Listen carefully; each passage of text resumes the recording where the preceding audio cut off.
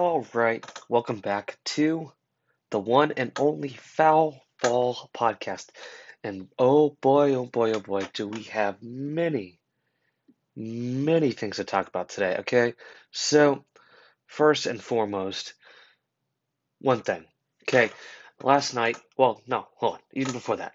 As we speak, the current 6-6 Red Sox are playing Toronto again at Fenway Park, getting near the end of the series. So that now leads us into last night in the sense that, like I said, the Red Sox lost 6-1 against Toronto. As I was saying in the last episode yesterday, the Red Sox, the Yankees, and the Toronto Blue Jays were in a three-way tie. And of course, the Red Sox could not pull it out after losing the way they did. And that leads to another significant point that a couple guys got injured. JD Martinez had to leave the game early due to something that I've never really heard before.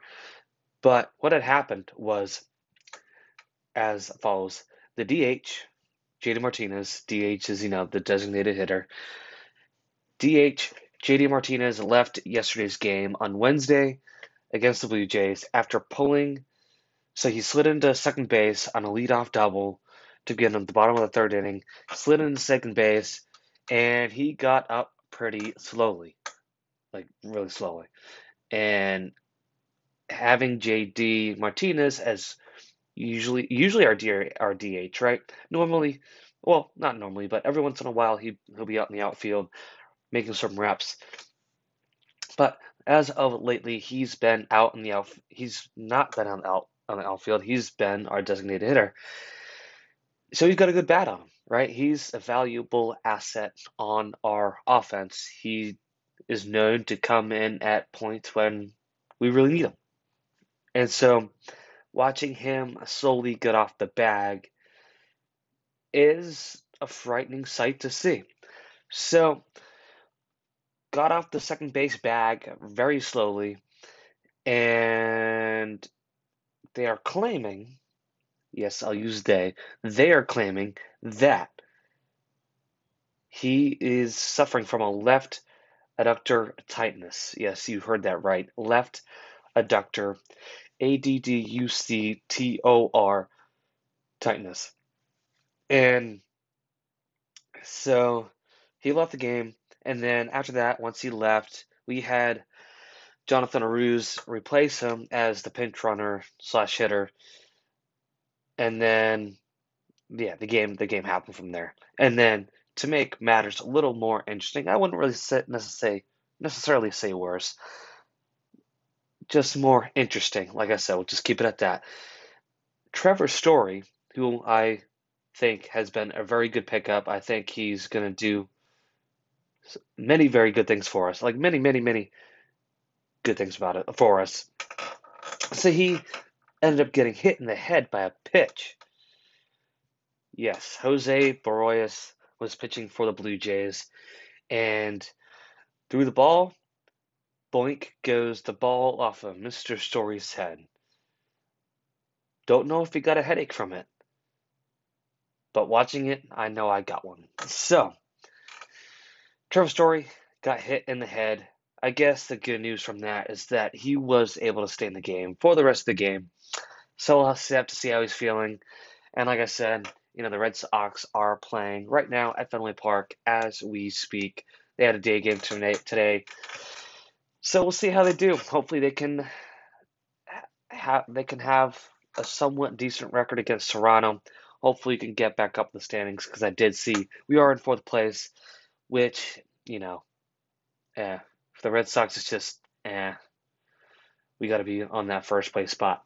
But like I said, there is still a good chunk of time left in the season where we can make an impact. We can get everybody back on pace, back up to speed. And, it usually takes a little bit of time for players to just reorganize themselves, get back in their whole mojo while they're in the dojo, aka Fenway Park, while hanging out with my friend Wally the Green Monster. And so, on that note, there was nothing really else that were significant in terms of like injuries and everything. So that's in terms of injuries, that was the two big notes to make from yesterday's slash last night's game. And so another note on last night's game, as we all know, are one of our favorite all-time reporters for the Red Sox and NESN, Mr. Jerry Remy.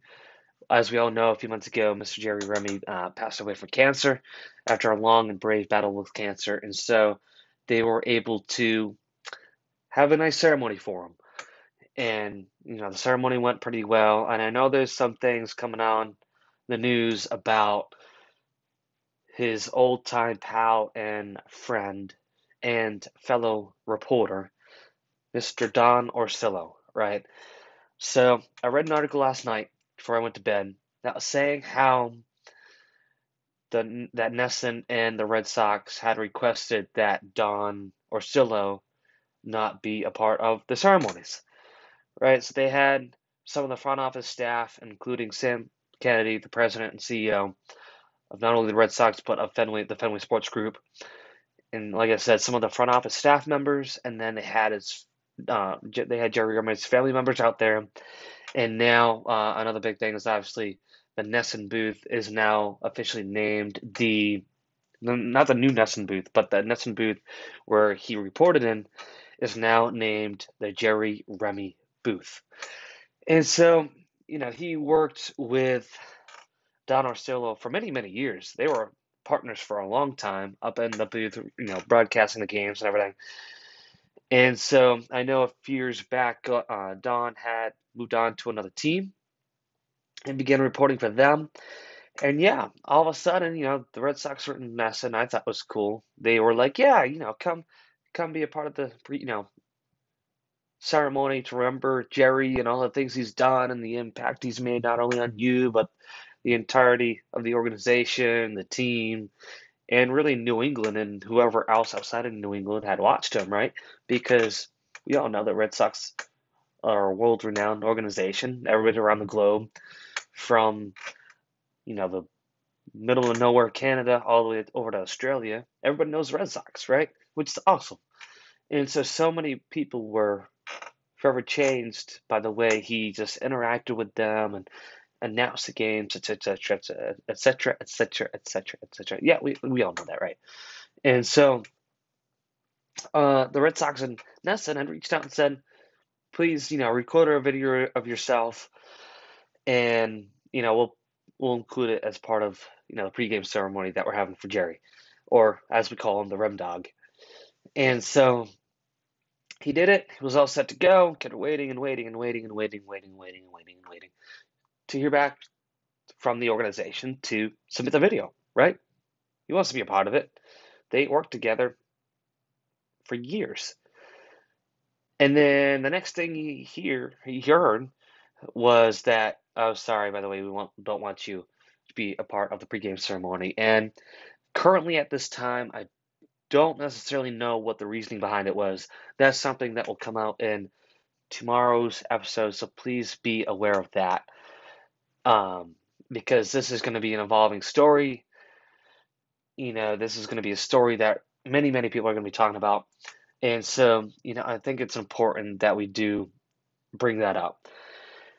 And so I think it's an important thing that we do discuss going forward, just in a sense of like a communication standpoint.